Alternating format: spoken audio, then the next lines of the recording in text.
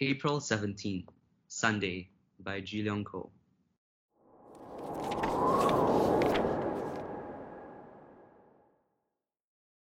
I wake up with a hard on, and the light between the hotel curtains gives the finger. No rosy morn, but pale, pluralized bringer of the day to come. All right, to right, to right. We'll see, since we're sightseeing, the sights. Lunch with an ex-boyfriend not seen in years. Go to a bar where we will lust and leer, but do nothing before we call it a night. I turn, and still the sheets disgust me. He disgusts me. I disgust me. Lust disgusts me. And the finger, bruised, a slight cut in the curtain, previously a smear, hardens into a direction, clear, desirable, and promising as light.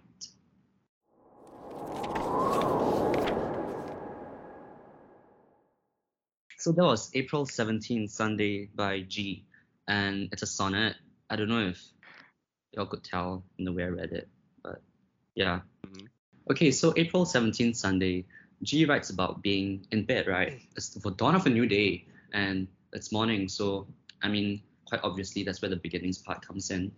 And with New Year, right, everyone expects a rupture, like things are gonna get astronomically better.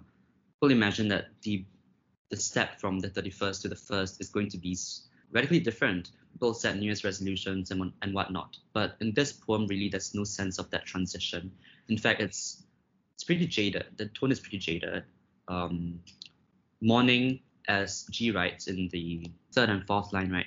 Fourth lines. Morning isn't rosy, but it's a pale, pluralized bringer of the day to come. The morning light. And pluralized, so pleurisy, I don't know if I pronounced that correctly, is like inflammation of the sheet-like layers that cover the lungs. So it's, well, clearly he's not starting the day right. He's not even physically well. It's alluding to some kind of physical ailment, right? And also, I don't know if it's like just because I studied French. Like when I saw pluralized, I thought of pleur, which is like rain in French, and it's got like sad vibes. But anyway, yeah. So man is like not ready to face the world. He's physically unwell, and not just that. He's also like emotionally weary, and that's something we get in the following lines as well. But let's just start from the first line. I wake up with a hard on, and the light between the hotel curtain gives the finger. So waking up with a hard on. Well, I think it's a pretty okay. Look, it's a daily natural, occurrence. yeah, it's a daily occurrence, it's a natural thing to have hard Yes. on. It alludes to, like desire, right? But it's unfulfilled desire because it's just, yeah. I mean, you get a hard on, but you don't necessarily do things to get rid of it. So it's just, yeah. So when I read this line, I get the feeling of unsatisfied desire. And as you said earlier, right, it's a daily occurrence, so it has that kind of mundanity to it, as though every day we are left just continuing to pine for things that we can't get. Every day you have a hard on, but you don't have sex every day. Yeah, and It's quite yeah. in your face also, right? Like Mhm. usually when it comes to describing, I don't know, as far as I've read, but usually when it comes to describing sex, it's slow. There's build up. There's Mhm. like foreplay, Uh-huh. But this one is straight up like I wake up with a hard Yeah. on, and it's very like jarring. Like there's no romance or spirituality at all to this desire. It's just a purely biological um, reaction of the body. Mm. Yeah. Which goes back to like the jadedness that the persona feels, I think. Yeah. Okay, let's move Okay, on. okay. Uh-huh. And the light between the hotel curtains gives the finger. This is quite funny because when people write poems, light and morning, they're like images of hope, right? But in this instance, the light that creeps between your hotel curtains gives you the middle finger. It's like, haha, the day's not gonna get any good. And it's a really, it's just a nice turn, yeah, because it subverts your expectations of what morning's gonna bring. And Mm. in the context of the the jadedness of the persona, right? I think it's just not it's not gonna be like subversive or surprising for him lah. Every day is just gonna be the finger. It's the same scene every day. The morning doesn't give you hope. The morning is just a reminder that every day is gonna be the same as the previous ones because you're gonna have continue having hard-ons and not sex. You're gonna continue feeling lonely but not enjoying proper companionship. You might go to clubs, but might not feel happy, as he talks about later. Yeah. So continuing, no rosy morn, but pale pluralized bringer of the day to come. All right, to right, to right. I really like this section of the line, all right, to right, because it continues with that monotony that has been established with the daily occurrence of the hard-on, right? And it's yeah. So the image I have is of a man who is obsessively writing away, and it's not like he's writing for fulfillment, but he's writing because he has no choice but to write. And it's not something that necessarily brings him joy because it's almost like a routine. It's almost like a chore. And in fact, if you consider the narrative behind the collection, right? The narrative is of this poet who struggles to pay his loans, yeah. Because yeah, so he writes a poem every single month, and at the end of the month, he has to just pay his loans, Yeah, and also like in the context of the poem itself as a text, right? I find it interesting how I'll write to write to write. It's not just obsessive or obligatory in the semantic sense, like he has to write for the sake of writing, but also in the contextual sense because he literally has to continue adding the to write at the end in order to fit the meter and to rhyme with the light in the first line. So yeah. Right. Yeah, I don't know. That's just kind of clever. So yeah. I mean, it is true. Yeah, and like it's a good observation. and you consider the fact that the persona is like a poet now, so literally he has Okay, moving on. We'll see since we're sightseeing the sights. This looks so like funny, literally, because he's not saying anything meaningful. It's like we'll see, and what I'm gonna see. Okay, since we're sightseeing, we'll see the sights. It's like yeah, it just adds on, reinforces the repetitiveness of his existence and the meaninglessness. Like nothing surprises him, It's so predictable. Yeah. It's the same trend, right? Where you're following in the previous line, just writing for the sake of writing. Just stating the obvious. Like he doesn't know how to fill this line, so it's just like we'll see. Okay, since you're sightseeing the sights, yeah. And it's like is it anaphora here? I don't know. It's like repeating the same kind of syntax or whatever. And then following that, lunch with an ex-boyfriend not seen in years. So earlier on I talked about the unfulfilled desire in the hard-on, right? And here you also have that it alludes to the emotional void in his life right now because it's an ex and it's also an ex that he has not seen in years. So I think if you are someone who has dated, right, and you're in such a position, you go out with an ex whom you have not seen in years, I feel like it would conjure feelings of loneliness, right? I mean, you think of the times that were and the times that no longer are. Yeah, and chances are, if you're going out with your ex, you probably don't have a boyfriend right now. So yeah, man is not just sexually unfulfilled, but also emotionally unfulfilled. And then carrying on to the next line. Go to a bar where we'll lust and leer, but do nothing before we call it a night. So going to a bar where we'll lust and leer, I mean, this carries on like the idea of desire lah.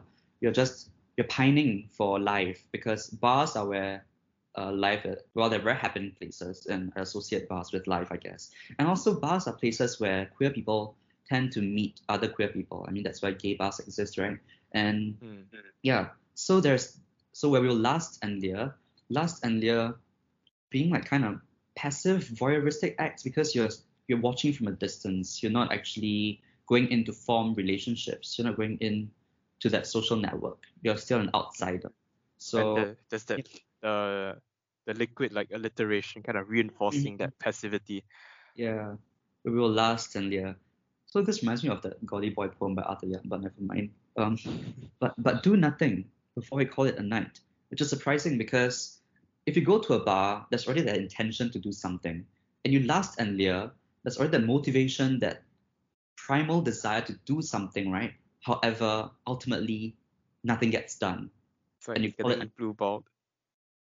what does that mean now? Etched, is it? Yeah, something like that. Oh, okay. Let's carry Yeah, on. yes. So man has had a hard on since morning, and like at night, even at like after so many hours has gone by, he still hasn't met his sexual needs and wants. Yeah, but do nothing before we call it a night. And then I turn and turn, and still the sheets disgust me. He's back in bed. Or alternatively, if we reach the end of the poem, right, he might not even have been to the bar. He might have just been in his imagination, but we'll get to that later. I turn and turn, and still the sheets disgust me. He disgusts me. I disgust me. Lust disgusts me. I remember where I read about this. Maybe it was the introduction to the collection, but I love how the position of disgust, right, changes in every single line. So, like in the first line, disgust is at the end of the line. Then in the second line, it's as it's in the middle lah. He disgusts me, I disgust me, and then the third line, it's disgust at the front. So it's really the repetition, yeah, the repetition of like that disgust. I guess it goes back to the writerly the writerly intention behind this, right? Because we talked about to write, to write, to write. We'll see since we're seeing the sides, and here it's like playing with the position of disgust to make it as I'll just use monotonous again. Yeah, you get what I mean. It sounds like quite tacky, Mm, if I do say so. It's like a 15-year-old wrote this, right? uh-huh. I It's turn and turn and see the sheet disgust me. He disgusts me. I disgust me. uh, there's no lyricism in these lines, Mm, right? It's very the structure is very simple. Also, it's just especially in the second and third line, right? It's just he disgusts me, I right. disgust me, Lust disgusts me. Yeah, it's just that very simple structure, as if he has given up on writing, or as if he has no inspiration to allow him to write more beautifully. Yeah. And also, I was trying to say, oh yeah, I turn and turn and turn, and still the sheets disgust me. Do you think he had a wet dream? Uh, Maybe. okay. Maybe. Oh yeah, the sheets disgust him. Or maybe it's just the fact that he's alone in bed and all he can feel are the sheets. Yeah. Okay, but moving on. Wait. Actually, before we move on, yeah. So if we look at the rhyme scheme, right, in this part, the second stanza here. So it's an ABBA rhyme scheme. So the sights, the years, clear, and night. So sights is supposed to in this poem rhyme with night, and years is supposed to rhyme with clear. But as you can see with the addition of the S sound, the rhyme isn't quite. It's not as fluid. It's not really like complete. So this creates like a sort of jarring effect. And yeah, I think it also helps to contribute to that sense of unfinished business, or like the lack of a happy ending to the day, Mm, right? So you start off with that sexual desire, but you don't actually get to like mm, release it. mhm. And also there's some also like after we've talked about the rhyme scheme, right? I realized that if you look at it as in its entirety, right? It's ABBA, then ABBA, then CCABBA. So the trajectory I get from this is like you're trying to get somewhere, but you return to that same point again. Like in the first stanza, it's A, then B, but then you go B again and go back to A. And same for second stanza. Then third stanza, you get a new end rhyme, you get the disgust last rhyme. But eventually it still goes back to A, and then BB, and then A again.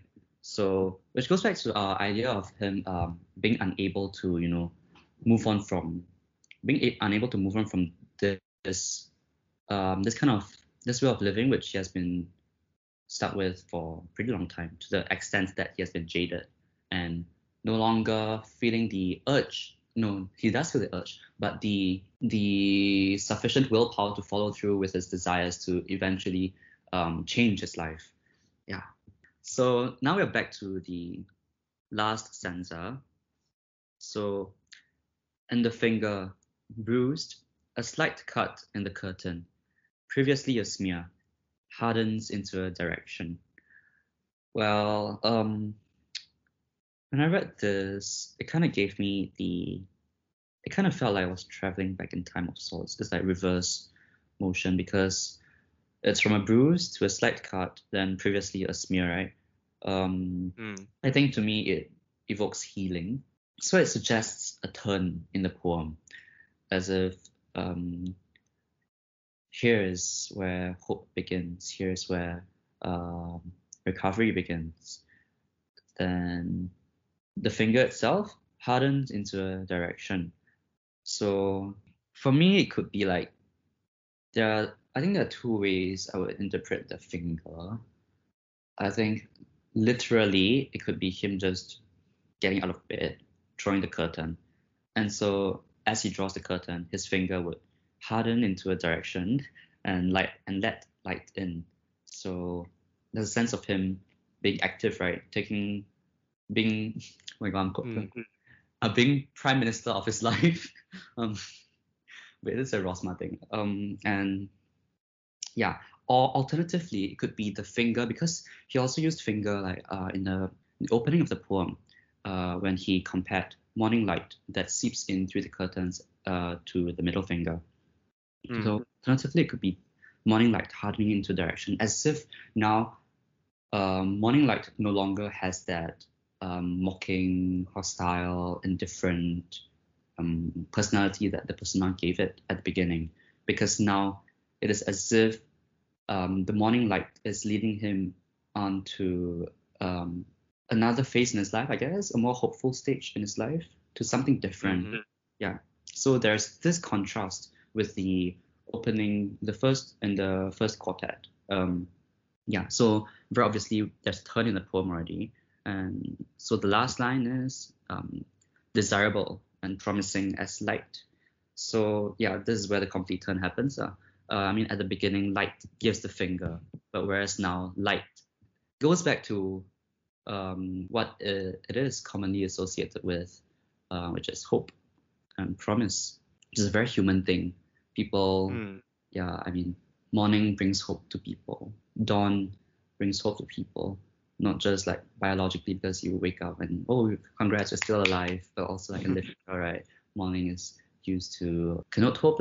So at the beginning, when you read this poem, right, it feels like a reverse Obad, because an Obad being like a poem about morning, right, and dawn. Right. But then towards the end, it's, yeah, okay lah. He's getting back into the hopefulness, I guess. And I guess that's why I chose this poem also, because it's not entirely pessimistic. There's hope at the end. Yeah. Oh yeah, I was talking about how he might have not even gone to the bar, right? Because I feel like the image I got reading this poem is at first him in bed, and then the light gives him finger. Then you get the vignette of him going to the bar but not doing anything. And then at the end, it's him in bed again, but with like morning light being a bringer of hope. So I don't know, my way of interpreting it would be persona was just in bed all this while, which further reinforces the passivity of the persona, because he didn't even get out of bed to do anything. He just imagined going out there and not doing anything. Even in his imagination, he failed to summon willpower enough to like follow through to at least satisfy his desires imaginatively. Yeah, I'm done with this poem. Actually, on the idea of the turning point that you've mentioned, the structure and the rhyme scheme of the poem actually comes back to mind, which is very interesting. So if we look at a Petrarchan sonnet, for instance, right? Yeah. So after the line after do nothing before you call it a night, that's where the volta, the turning point would be. Yeah.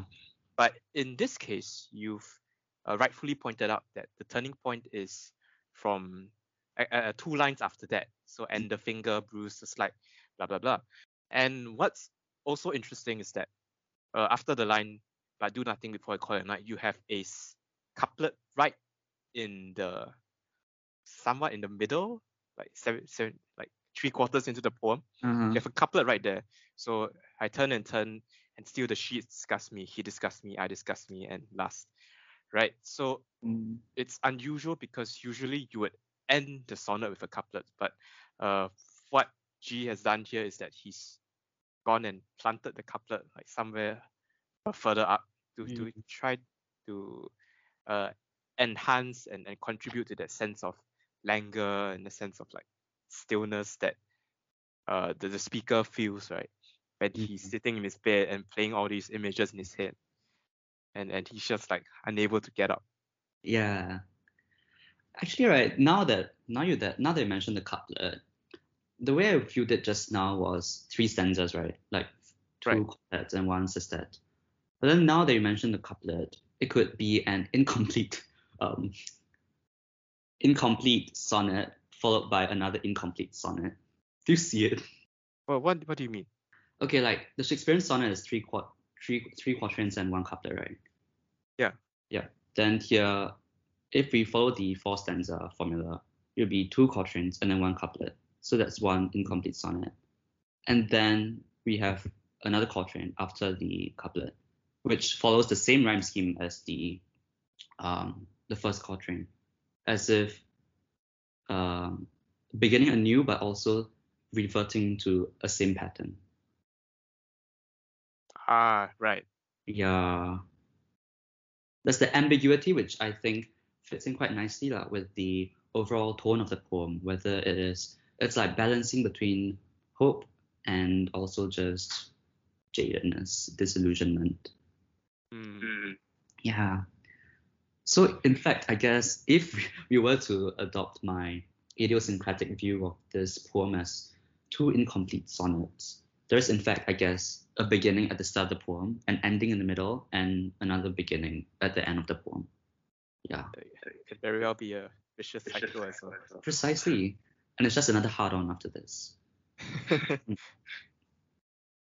Yeah. That's Right. all I have for this poem.